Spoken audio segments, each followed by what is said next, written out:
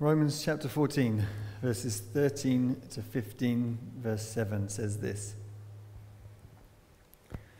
Therefore, let us not pass judgment on one another any longer, but rather decide never to put a stumbling block or hindrance in the way of a brother. I know and am persuaded in the Lord Jesus that nothing is unclean in itself, but it is unclean for anyone who thinks it is unclean. For if your brother is grieved by what you eat, you are no longer walking in love. By what you eat, do not destroy the one for whom Christ died. So do not let what you regard as good be spoken of as evil. For the kingdom of God is not a matter of eating and drinking, but of righteousness and peace and joy in the Holy Spirit. Whoever thus serves Christ is acceptable to God and approved by men. So then let us pursue what makes for peace and for mutual upbuilding. Do not for the sake of food destroy the work of God. Everything is indeed clean, but it is wrong for anyone to make another stumble by what he eats. It is good not to eat meat or drink wine or do anything that causes your brother to stumble. The faith that you have, keep between yourself and God. Blessed is the one who has no reason to pass judgment on himself for what he approves. But whoever has doubts is condemned if he eats, because the eating is not from faith. For whatever does not proceed from faith is sin. We who are strong have an obligation to bear with the failings of the weak and not to please ourselves. Let each of us please his neighbor for his good, to build him up. For Christ did not please himself, but as it is written, the reproaches of those who reproached you fell on me. For whatever was written in former days was written for our instruction, that through endurance and through the encouragement of the Scriptures we might have hope. May the God of endurance and encouragement grant you to live in such harmony with one another in accord with Christ Jesus, that together you may with one voice glorify the God and Father of our Lord Jesus Christ. Therefore, welcome one another as Christ has welcomed you for the glory of God. This is God's word. Chapter 14, which I didn't read, opened with the statement, welcome him in the church, welcome him, but not to quarrel over opinions. How are we to do that, we ask? We love quarreling over opinions.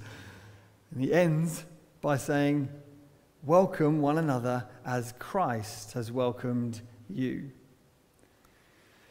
What does it mean to welcome someone? It means not just to say hi to them, but to include them and draw them into your life, to extend hospitality to them, to involve them in every part of the community. Welcome one another as God in Christ has welcomed us.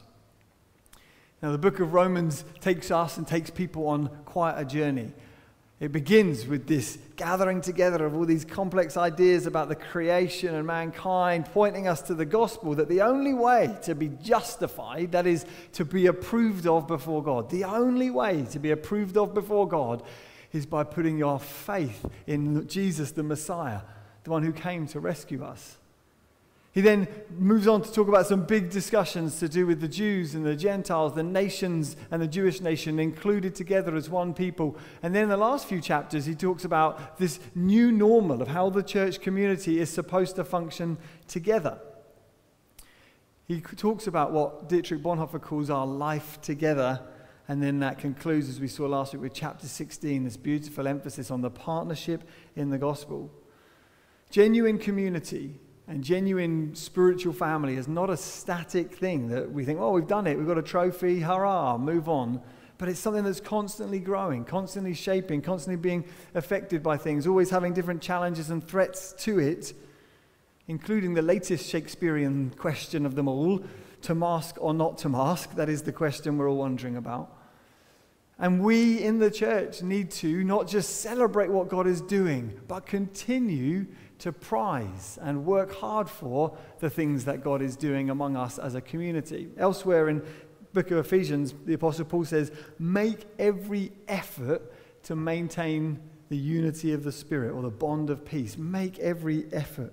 And here in verse 19, pursue what makes for peace and mutual upbuilding in the church. We have an enemy that would want to divide the church. divide us into camps around different opinions, convince you that you can't be in a church with people who are different from you. We have a sinful nature that is deeply selfish, that would want everybody here to meet your needs all of the time and for you to feel completely justified in that. And we have a society that is struggling to work through how to love one another well. Make every effort. We're to do that as a church. As we approach the summer and beyond, whatever it looks like, with all of these complex questions of post-pandemic living and to mask or not to mask, we're to make every effort not to express our personal freedoms, but to make every effort to fight for and hold on to the bond of peace and the unity of the Spirit. We're to pursue the things. Like an athlete, we're going to watch lots of them pursuing, working hard for 4 years. For 4 years they train on Christmas Day, pursuing a gold medal. You, as part of the people of God, are called to pursue with that same kind of vigor what makes for mutual encouragement and upbuilding of the people around you. It's not something you can do passively. It's not something you can let the preacher do or the band do. You and me, if we're going to build and be part of the kind of people of God that we know is beautiful and we know is beautiful, if we're to build and be part of that, we're to pursue it in our own ways, in lots of different ways, however that looks. Now, the church, however, is not always, it might shock you to know this, it's not always a community of people that's known for its unity and for its tolerance of one another. In fact, in 2015, an American actor named Emo Phillips had one of his jokes voted as the best religious joke of all time. Do you want to hear it? It's painfully close to the truth. A man was walking across a bridge, and seeing a man standing on the edge, ready to jump, he ran over and said to him, "Stop, don't do it." "Why shouldn't I?" he said. "Well, there's so much to live for." "Like what?" "Well, are you religious?" he said. "Yes." "Me too." "Are you Christian or Buddhist?" "I'm a Christian." "Me too." "Are you Catholic or Protestant?" "Protestant." "Me too." "Are you Episcopalian or Baptist?" "I'm Baptist." "Me too." "Wow." "Are you the Baptist Church of God or the Baptist Church of the Lord?" "I'm the Baptist Church of God." "Me too." "Are you the original Baptist Church of God or Reformed Baptist Church of God?" "Reformed Baptist Church of God." "Me too." Hallelujah.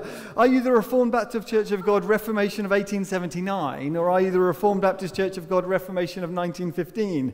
His new friend replied, "I'm the Reformed Baptist Church of God Reformation of 1915. To which the man replied, "Die, heretic," and he pushed him off.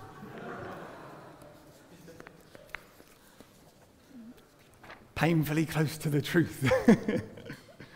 Got so much that unites us, and yet the Judean People's Front insists on being different from the People's Front of Judea, and the popular People's Front are different altogether, for those who get the reference. So in these Bible verses, I want to look at two things. A principle that I think that Paul and God gives to the church to help us maintain and pursue peace, and also then some glue. So we're going to look at the guiding principle and the... I deleted something that was of importance to me. We're going to look at the guiding principle and the gospel glue. There it is. The guiding principle is this. Next slide.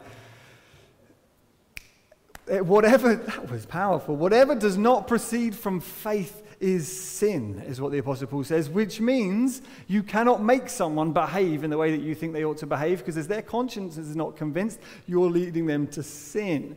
But equally, it means that you must not force yourself to do things in the name of spirituality and looking, like a proper Christian, because if it's not coming from faith, the Apostle Paul says it's sin. Unless you're breaking a clear commandment of Scripture, whatever does not come from faith is sin, he says. And then we have the gospel glue. The thing that unites us together as a people is not that we all have children, or that we're all in our 20s, or that we're all retired. It's not that we all like to do this on a Sunday morning and some people like car boot sales. No, what unites us as a people more than anything else, the glue that holds the community together, he says, is found in this verse. In verse 13, the kingdom of God is not a matter of eating and drinking, but of righteousness and peace and joy in the Holy Spirit. The glue that binds us is righteous, the righteousness of God, which means we've been approved by God in Christ. We have peace with one another and with God, and we have the joy of the Holy Spirit. The gospel, the treasures of the gospel, that's what unites us. Which means, so let's break those two things down. First of all, the principle. Anything that does not come from faith. Oh no, I know where it is. I did double-sided. I'm too good for my own good sometimes. When it comes to questions of conscience in the church and within any Christian religious community, in Paul's day, it was questions over whether or not you're allowed to eat meat that's been devoted to idols, or whether or not you had to observe certain festivals, whether it made you a proper Christian or not. Navigating idol worship in general. When it comes to matters of conscience, the Apostle Paul says the guiding principle is this: whatever doesn't come from faith is sin. And the thing that really glues us together isn't that we agree on everything. It's that the central pillar of the gospel is our glue. Look to Jesus and live. I've made a list of some questions that I think are modern day equivalents, things that every church and Christian that I know of has wondered about at one time or another, or has disagreed with a Christian at one time or another, to pose to you, to consider. There's quite a lot of conscience issues or theological issues for us to think about. So, when Christians gather for worship, is the building that they meet in of any importance? Is it a holy sanctuary, or is it just a meeting hall? People feel differently about that. When you enter a building that's used for worship like this, should you lower your voice in respect, or should you raise it in celebration? Should there be any religious art or symbols on the walls around the building? Someone once inquired about attending the church when we met in the school, and I said we didn't have a cross on the wall, and so they refused to come. People feel strongly about these things. When we sing, what should we sing? Are we allowed to sing new songs, modern songs, songs from the heyday of the 1980s?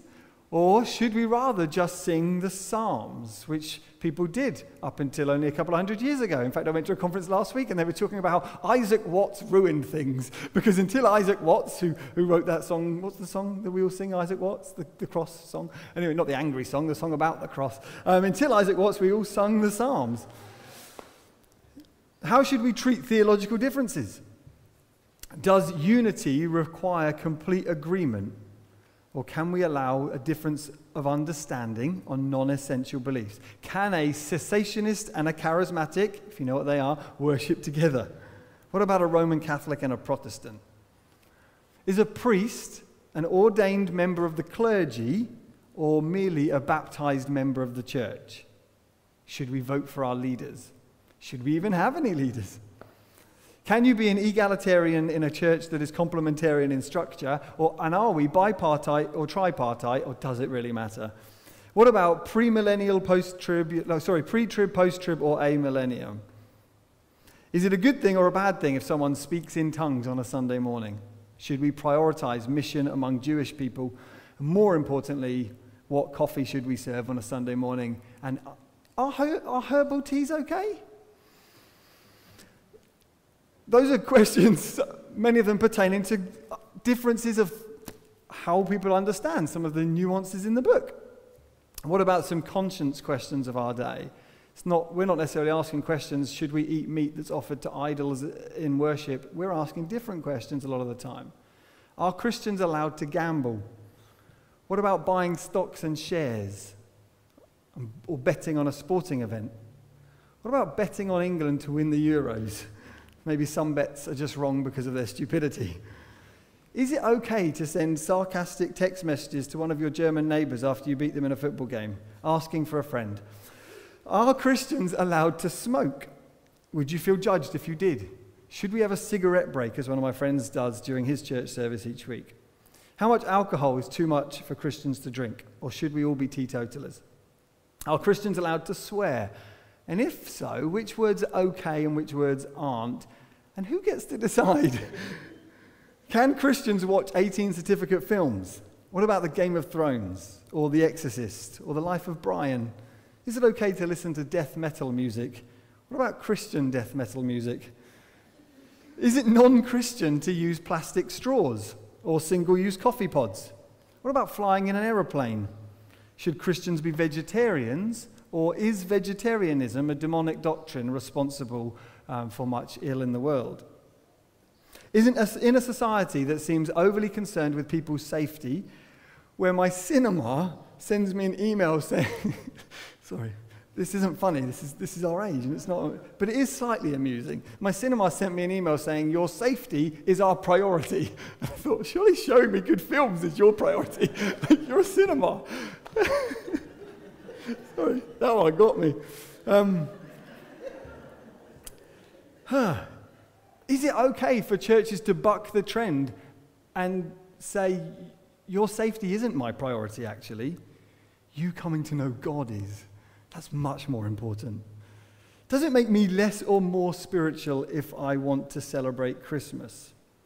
Is it ever acceptable for a Christian to live with their partner outside of marriage? Can you be a Christian and have strong pro-choice sympathies? What about anti-immigration? Can you be a Christian and insist on a nation closing its borders?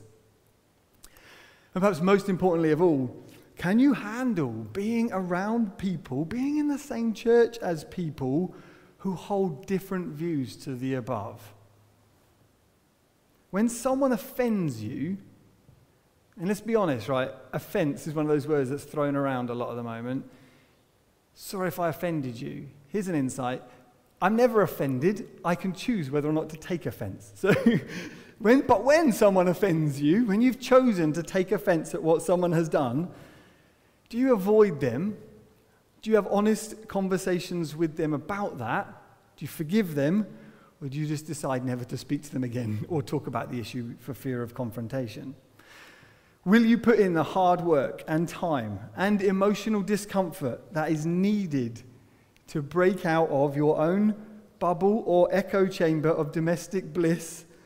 And will you instead inconvenience yourself long enough, serve others long enough, commit yourself, give long enough, attend long enough, belong long enough, and deliberately enough to build a church that's worthy of the glory of Jesus? Or will we be just the sort of people who just swipe left when we see something we don't like, find somewhere else that does better coffee, and then complain about the preacher's jokes down the road? Those are the questions to consider, and I've used up all my time in asking them. Right. The guiding principle that the Apostle Paul uses, and you're just going to have to go away and discuss those questions over lunch and then email John afterwards what you think. But the guiding principle that the Apostle Paul offers is anything that doesn't come from faith is sin, which means two people can watch or do the same thing, and one of them is in error and another is not. In Ephesians 5, the Apostle Paul joins the thoughts of Romans 14 together, and he says this: submit to one another in Ephesians 5. Submit to one another. In other words, don't destroy each other's faith in the name of your personal freedom and choice. Submit to one another out of reverence for Christ. The gospel is the glue that holds us together. The famous Victorian preacher, however, understood this. The importance of recognizing and treating one another's consciences with respect. Charles Spurgeon of the late Victorian era, he was known to enjoy a cigar every so often. On one occasion, a member of his church said to him, "Mr. Spurgeon, are you not aware that cigars are of the devil?" To which he replied, "I know, that's why I burn them." But then later, he walked past a shop, a local shop that had a sign outside the front bragging, saying, "We sell cigars smoked by Mr. Spurgeon." When he saw that, he knew it would cause people a conscience problem, so from that day on, he never smoked a cigar. When the church focuses on non-essentials, when it tries to knit itself together using a different type of glue, the glue of guitar or organ, the glue of charismatic life, or the glue of conservative, meditative life, when it uses a different type of glue to hold itself together other than the gospel, it ends up losing its power and ultimately undermining the gospel. So I learned recently, Vincent van Gogh, the artist, was born into a line of Dutch Reformed pastors. He trained as a pastor but his call was rejected by his church elders. He then left and he moved to the Netherlands, where he he then left the Netherlands and went to Belgium as an evangelist. And in a desire to reach the poor coal miners of his community, he became like them. He lived among them like Jesus did. But the missions board fired him for doing that, and they pronounced him unfit for the dignity of the priesthood because he was living among the poor. Van Gogh then went on to reject the God of the clergyman, but he never lost his appreciation for the presence of God in the world as he began to draw portraits of the miners and see God in the world outside of the church, because the church, it seemed, had drawn lines and strict borders where it shouldn't have done. You see this in one of his famous paintings, Starry Night, which is just an array of colour. There's a Dutch Reformed church here in the middle of the picture, and apparently I don't know anything about art, but I'm told if that was to be removed, the painting itself wouldn't work. So it requires it structurally for the painting to work. And yet, look, it's the only building in the picture without any lights on. His point was clear. The Spirit has left the church because of the way that they'd behaved. Because they'd insisted on trying to use a glue, or they'd drawn lines where they shouldn't have done. They ended up with a superficiality that ultimately robbed the gospel of its power. So in a lot of these difficult conscience questions, I think we'd do well to remember that guiding principle that anything that does not come from faith is sin. But then let's consider the glue as we close. The Apostle Paul says that the kingdom of God is not about these secondary issues. They're important, they matter, but they're secondary ultimately, because the kingdom of God is not a matter of what can I eat, what can I drink, how long's too long on my skirt, or too short, on my skirt.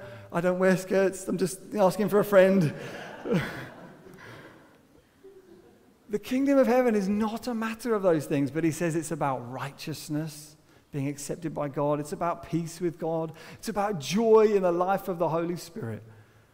That is a spirit-soaked church, is a church that holds Jesus front and center. So that it's lovely that John launched today with 3 songs, with action, some of them, about Jesus. Jesus is the thing that we're here for. He's the one that we're here to worship. He's our hope.